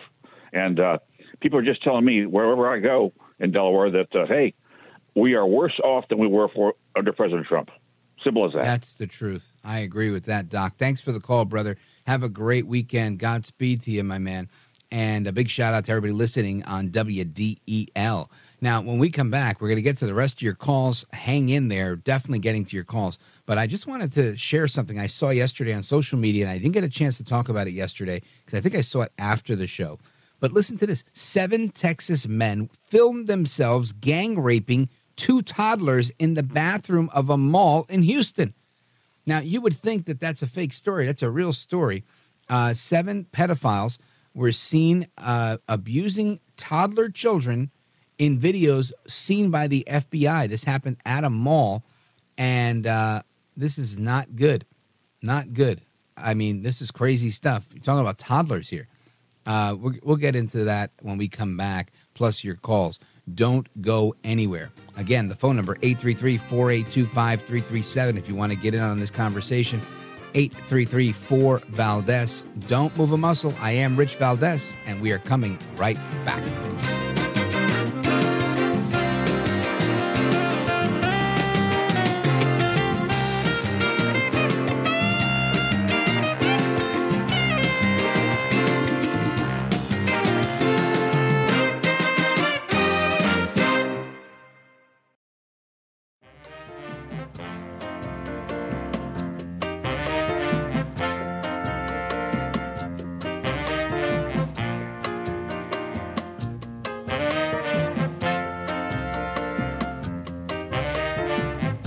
Rich Valdez, who, again, will do a fine job, and I know you'll enjoy listening to it. This is America at Night with Rich Valdez. The FBI has arrested Arthur Hector Fernandez III and charged the 29-year-old with sexual exploitation of children. His account was named in court documents that detailed the disturbing allegations that he and at least 6 other unidentified men sexually assaulted and raped a toddler at what appeared to be a Galleria Mall bathroom. Court documents say last month the Australian Centre to Counter Child Exploitation reported 4 explicit videos found on the dark web to the FBI, in which at least 2 toddlers, ages 2 and 3, were filmed being sexually and verbally assaulted by multiple men at once. Relatives of the toddlers told investigators Fernandez was a friend and fellow Galleria employee who offered to watch the kids while they were at work at the mall. Absolute insanity. I heard this yesterday, and I thought to myself, I'm not a violent guy, but I would volunteer to beat the crap out of these people. I really would, and I think I would really enjoy hurting them. This is absolute crazy.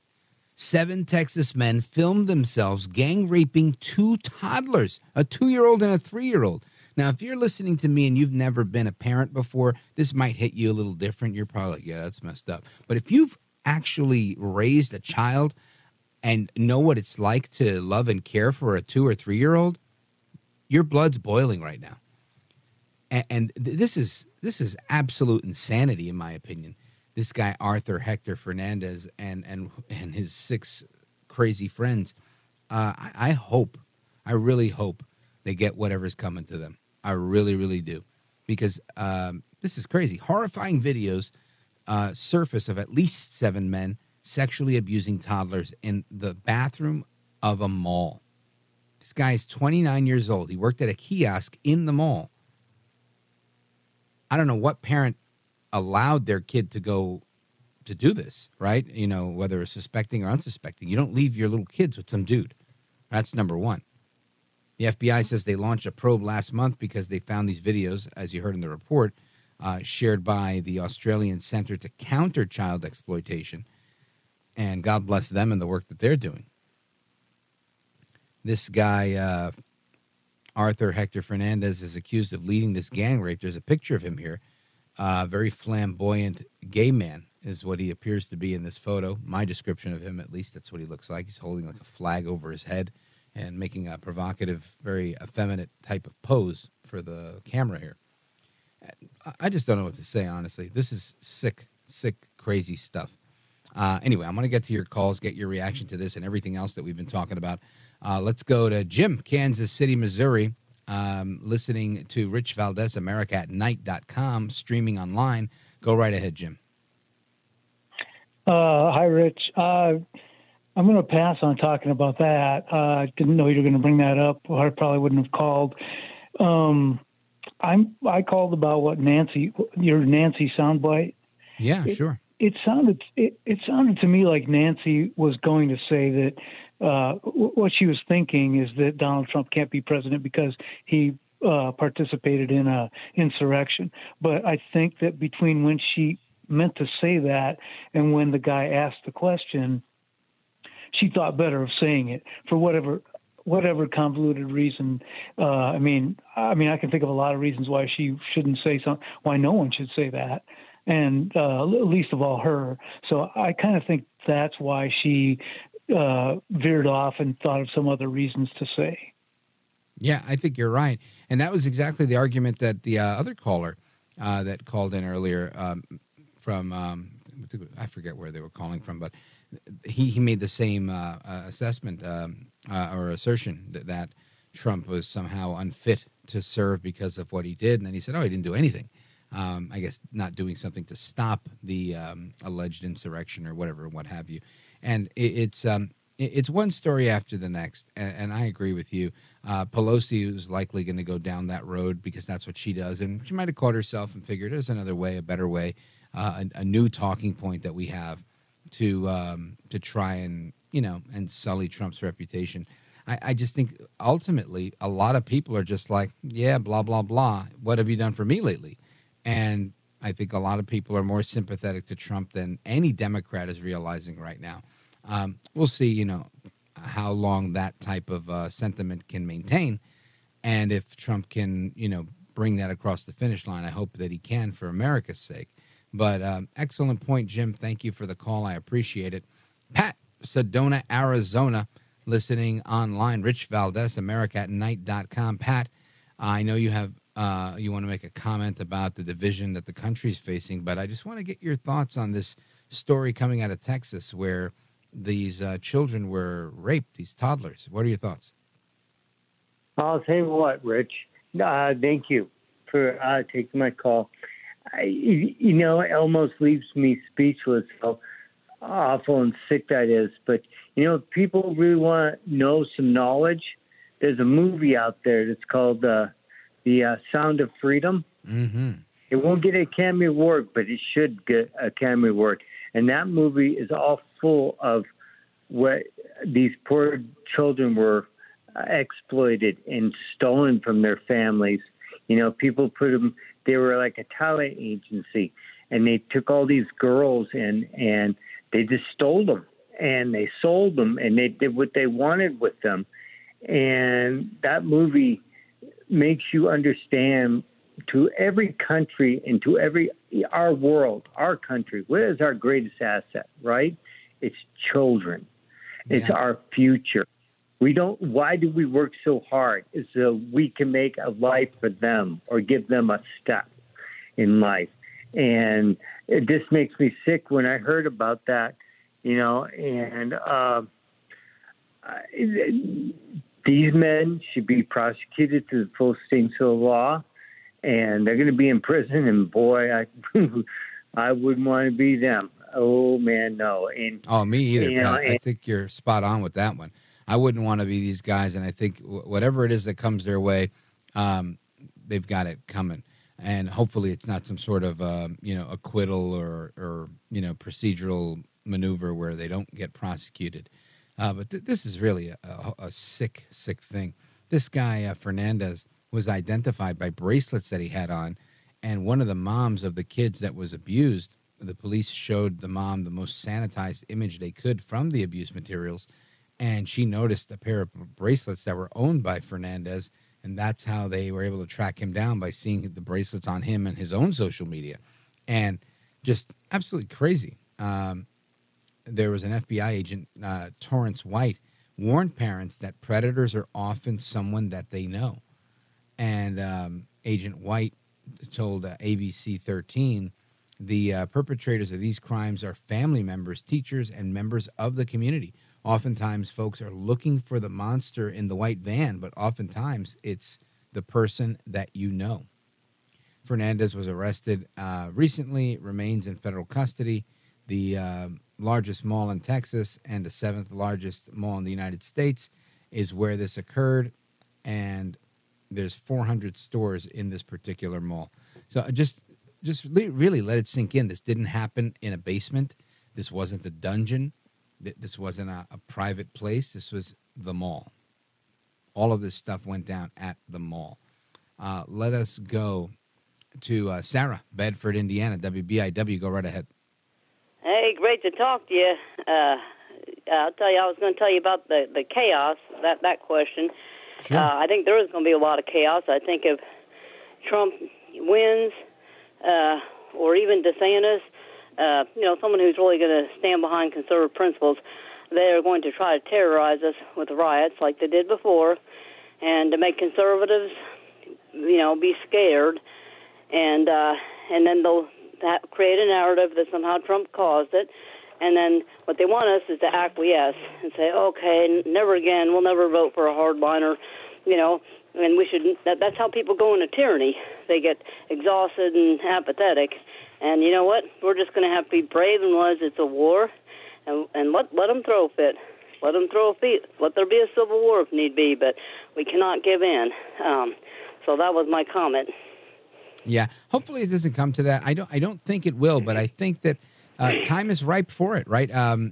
We see the writing on the wall. If government continues to be the way they are, if we continue to see the government flexing on the people, with whether it comes to elections or anything else, where they're basically saying, look, you don't count. No, we're going to take your candidate off the ballot.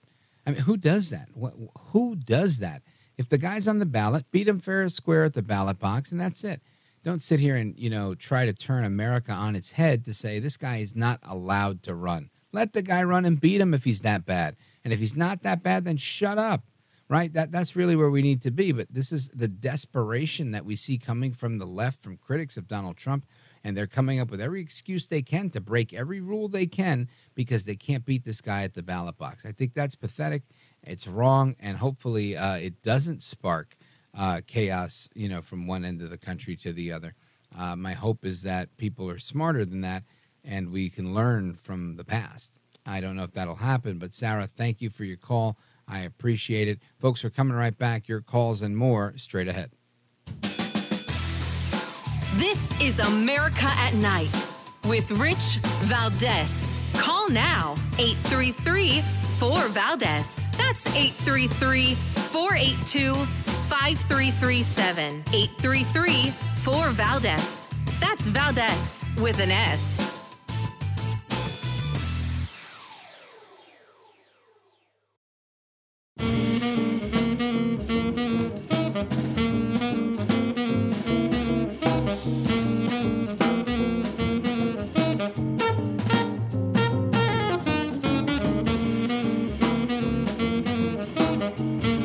America at Night with Rich Valdez. All right, America, welcome back. We continue with your calls and more. Let's go to CR. Give us a call from Pittsburgh, Pennsylvania, KDKA. CR, you're on with Rich Valdez. Go right ahead. Hi, Rich. It's a pleasure to speak with you. Likewise. Thank you, sir. My amigo on the radio. What's on your mind tonight? We hear a lot about the need to come together and develop a consensus between parties. But how can there be any middle ground found between the normal, rational, and sane and the left streaking toward greater insanity? Yeah. This is a very legitimate question, CR. And I'm not going to argue with you. And I'm the first guy saying we've got to find common ground and we've got to be good to our friends on the left and all that stuff. And I believe that. But you're right. For example, I don't know anybody, libertarian, radical right-winger. I don't know anybody that condones pedophilia, right? The story that we were just talking about.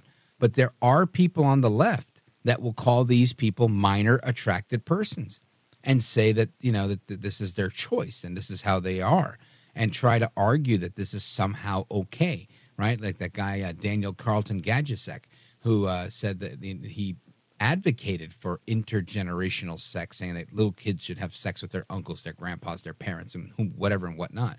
That it was sick. It's just the whole thing is sick. And those people reside on the left.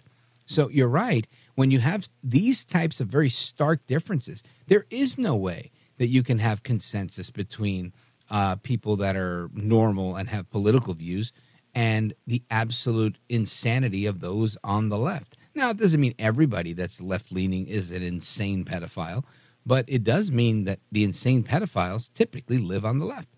And I think you raise a good point, and I'm just using that one particular issue.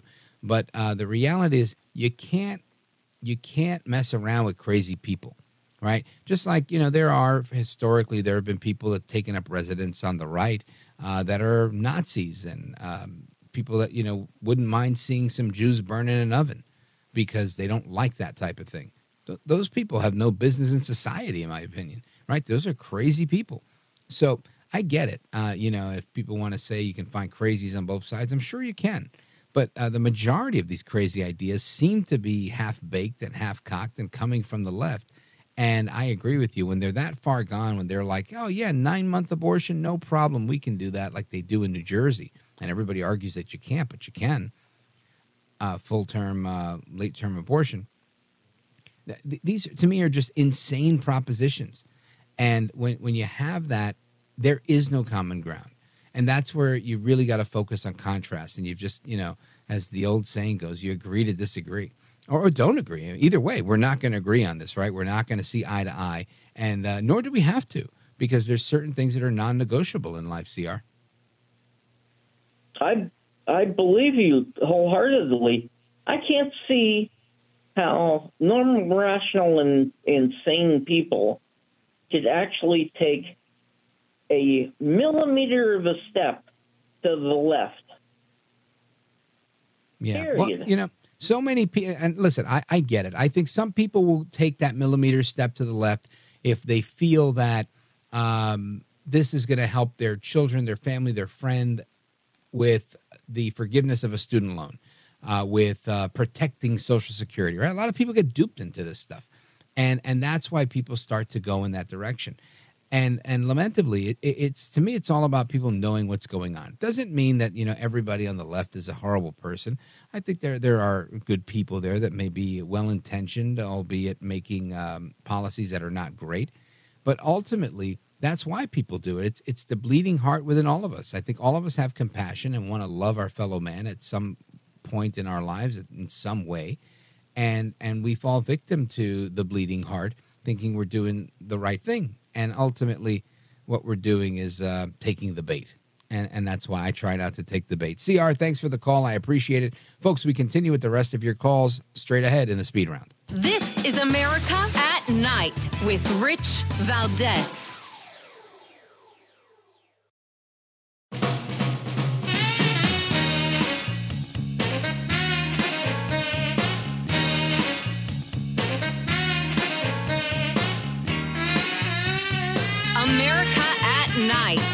with Rich Valdez. All right, it's the speed round. Keep it brief, but keep it concise. Let's go to Rena, Martin, Tennessee, WCMT. Rena, go right ahead. Welcome. Hi, thanks for having me.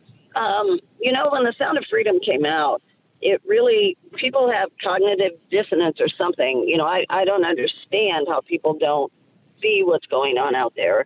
But for whatever reason, their lives are busy, whatever. The Sound of Freedom woke a lot of people up. And for the first time, they, it's like, wow, this is actually going on. And, I'm way past that. I'm into adrenochrome. But what can we do as people? How can we continue to wake people up? Yeah, well, listen, I think people just need to keep their eyes open and be vigilant. There's a guy out there who is a private citizen. I read his name last time. I don't have the article open for anymore, but he's one of these like pedophile hunters, and he doesn't do anything violent. He just gives tips to the cops, and he goes after them. He gets them on tape. He embarrasses them. And I think it's a perfect example of how people with a little bit of time, a little bit of money, and a camera, you can make a difference. Rena, thank you for the call. Big shout out to everybody on WCMT. Let's go quickly to Don in Dallas, Texas, KLIF. Don, very quickly. Go right ahead. Yeah, Rich, thank you very much. I listened to you, and you had the Seaman Bruno on. Oh, yeah. For Control Guns. God, that book was so good. Well, I'm glad you got the book. I'm glad you benefited from it. And thanks for tuning in, Don. I appreciate it. Big shout out to everybody in Dallas, Texas, KLIF, and their sister station, WBAP, where you could hear us on the weekends. And let me see. We got Kara in Eugene, Oregon, KUGN. Go right ahead. Hi there. I'm somewhere outside Eugene. I wanted to comment on the horrific pedophile issue.